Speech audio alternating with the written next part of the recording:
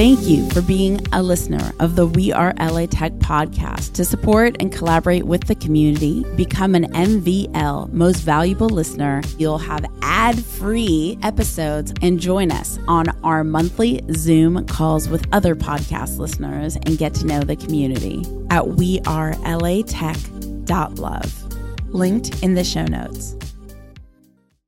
Just a quick note before we get started that this episode is part of our Blast from the Past series, where we spotlight one of the amazing members of the LA Tech ecosystem from our archive.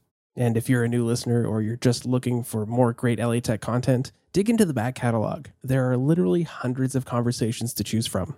Enjoy the episode. We've grown the department in ways that would have not been possible had we not been working together. And everything that we've done together. And we've worked on together. Every iteration of a deliverable to a client gets improved upon.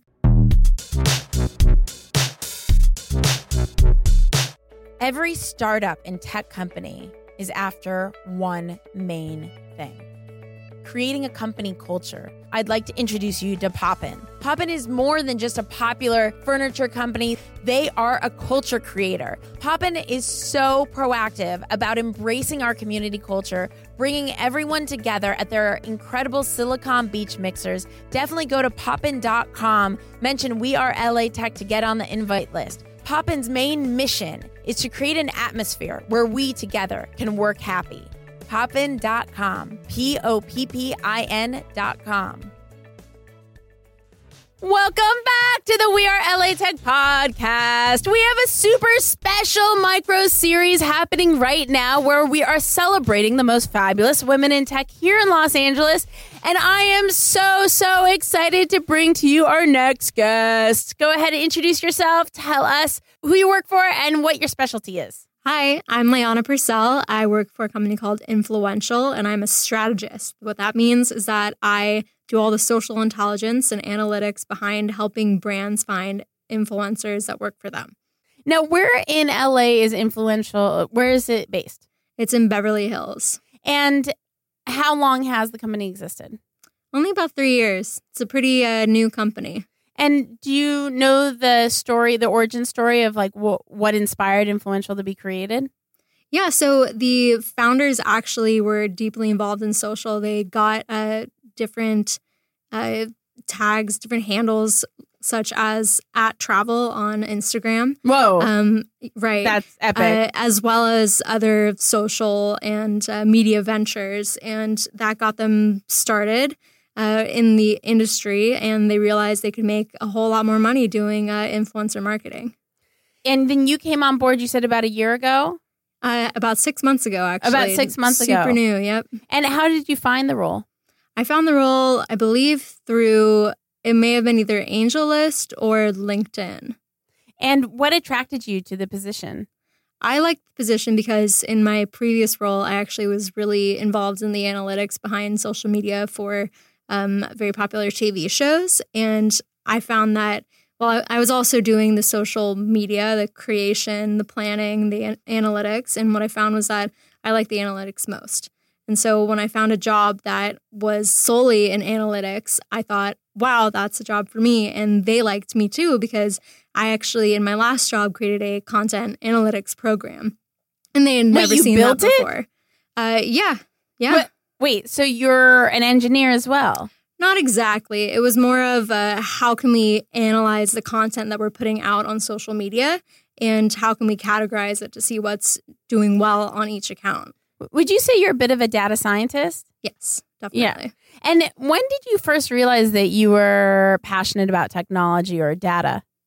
I think I've always kind of known it. I've always played, video games, I guess, when I was a kid. And I'm super organized. And I think that kind of comes hand in hand. And I think data scientists and people that deal with data in general have to be a little bit creative. And so it combined, creativity, data science, all the things that I liked.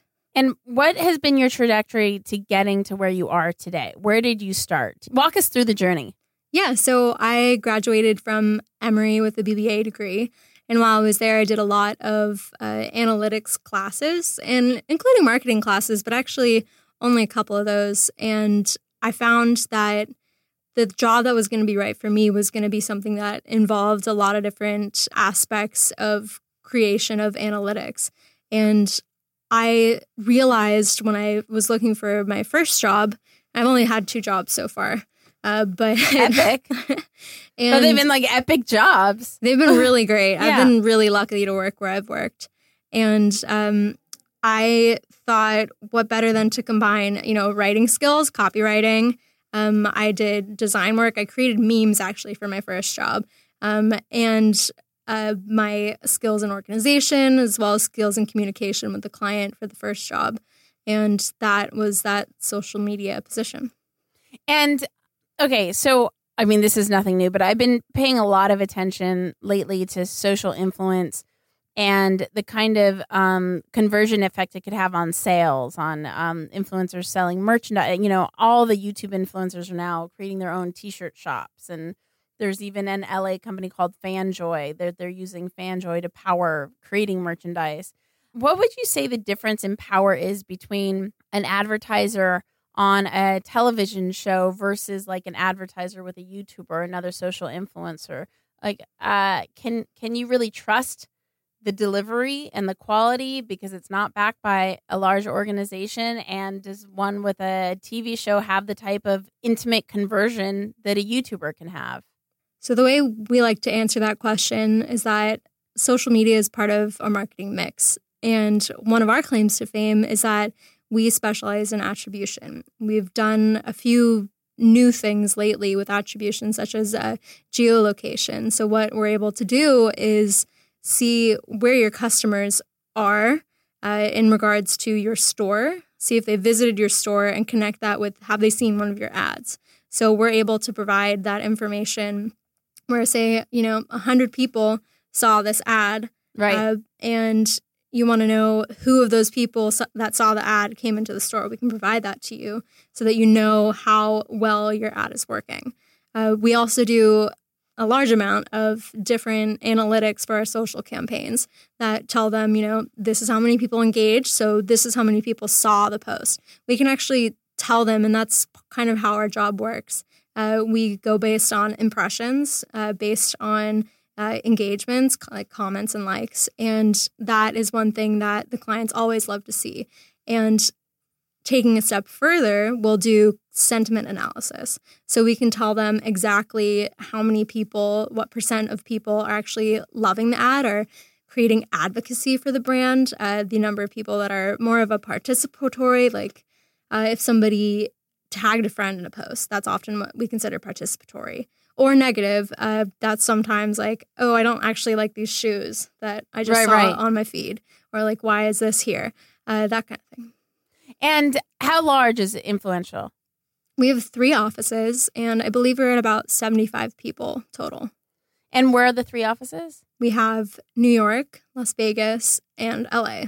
And in LA, you guys are in Beverly Hills. And what would you say the culture is like working there?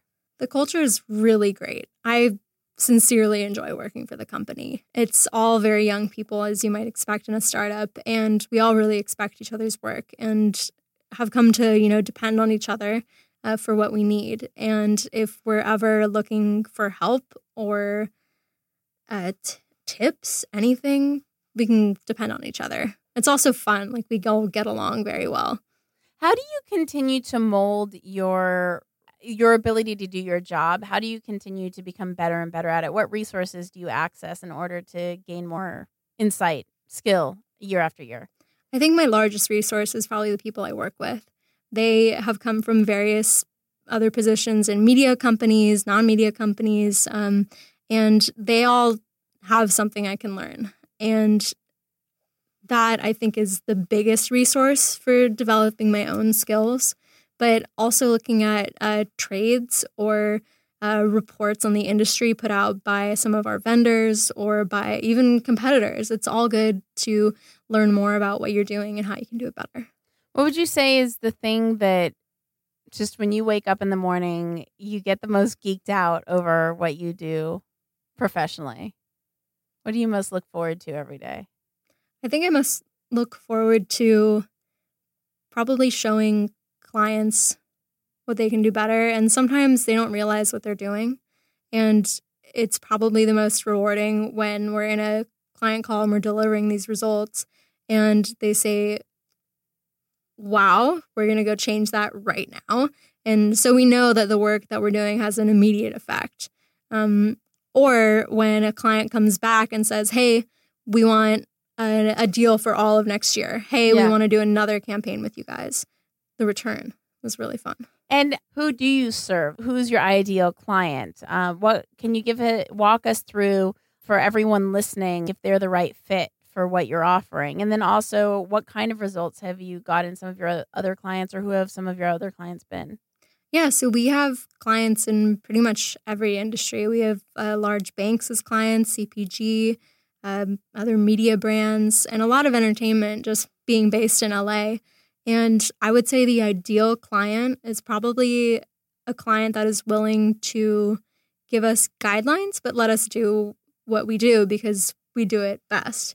And while we love to get consideration and we can meet all of the asks from a client, sometimes they may, ask for something that's not really necessary, or ask for an influencer that's out of their league, or a multitude of things. And I think the right client makes the deal a partnership in which we're both giving and we're both making something new. Totally. I love that term, co-creation. My business mentor, Deborah, taught me that term, and it sounds like you co-create with your clients as well. And especially because it's such a new space. Social. A lot of them have no idea what they're doing, or they haven't done an influencer campaign. Totally. What is an influencer campaign? An influencer campaign would be, for example, if a shoe company wanted to get the word out about some new shoes, they would come to us and they would say, hey, we have these shoes. We think we know our audience. Can you help us find some influencers that'll help us reach that audience? And so they'll give us, and I don't think I've talked about this yet, but our claim to fame is that we have a partnership with IBM Watson. And so we can define exactly the personality traits within each brand and within each influencer. And so we can pair them in a way that creates a synchronicity. And in doing that, we can reach the people that the brand wants to reach. And who is the right fit? Like, is a startup too small? Or at what stage of a company can they afford to hire you? I think it depends on what they want. We're not a cheap, fast solution. If you want something done, sometimes you're going to have to pay a little more. We do campaigns from a pretty low price point to up to like $1 million. So it really depends on the client and what exactly they want. No, that makes a lot of sense. I want to get more into your personal journey. I'd love for anyone listening wanting to get into the same role that you have. Maybe they're in school right now, or they're in high school, and they are listening to your story, and you're being somewhat of a silent mentor to them. They're like, if she can do it, so can I. And so I want them to really understand your journey and how you acquired the information and then the education to be able to master your role today and to continue to become more and more seasoned year after year.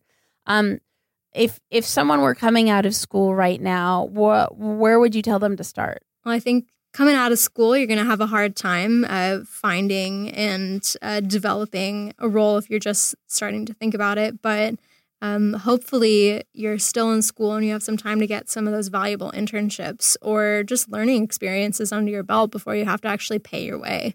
That's one thing that I did. I had all the jobs, all of the internships that I could take on. And that helped me figure out exactly what I wanted to do. Because oftentimes in school, you're not really going to learn what you need to succeed in a job. It's all about experience. And if I could start again, I would probably try to find a part-time job and not just an internships, although internships are the next best. Right. Just start as soon as you can getting experience. And that's because that's really what companies want and they value. And sometimes that experience is making things for yourself. So if you have some coding skills, figure out how you can, draw in sentiment analysis from Twitter. That is a really cool thing to be able to say you've done. And one thing that I still do today is constantly learn, constantly ask. Don't ever get relaxed, or else you're not learning anything. You're not growing. You're not developing as a person.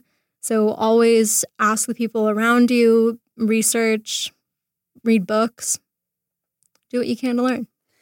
I think that's something that comes up a lot is internship. And I think especially where we are as a society, we want quick fixes, or we want to move forward fast. And I think that it gets missed on how important it is to take baby steps forward and really invest yourself and cultivate your work ethic and learn how to be the best team player that you can be. Because we live in a very me world, right? Especially with social. Look at me, look at me, look at me, look at me. Literally what it's about.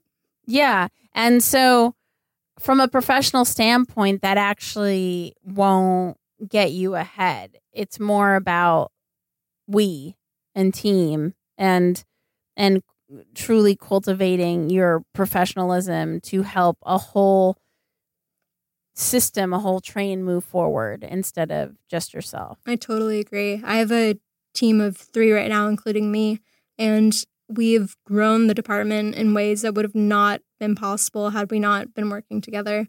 It's the social intelligence in my department only started probably about 6-7 months ago. And everything that we've done together, and we've worked on together. Every iteration of a deliverable to a client gets improved upon by whoever's working on it, or whichever client, says, hey, can we figure out how to do this? And we say yes, and we figure out how to do it for them. Anything else that you want to say before we wrap up? I'm open to anybody that wants to talk to me about my experiences or anything, really. I'd love to meet everyone that's listening. Please find me on, LinkedIn, on social. It's Leahna Purcell. Can you spell it for them? Everywhere, yeah. It's Leahna Purcell. Thanks so much for hanging out with the We Are LA Tech podcast. Tune in to more fabulous women in tech here in Los Angeles. And I will talk to you guys, see you guys, hear you guys on the next episode. Be sure to say hello at We Are LA Tech on the socials. Bye. Bye. Every startup and tech company is after one main thing: creating a company culture. I'd like to introduce you to Poppin. Poppin is more than just a popular furniture company. They are a culture creator. They think about culture for a tech company from their design to the functionality of all their furniture. Poppin's main mission is to create an atmosphere where we together can work happy. Poppin.com. Poppin.com. Thank you for being a listener of the We Are LA Tech podcast. To support and collaborate with the community, become an MVL Most Valuable Listener at wearelatech.love. Linked in the show notes.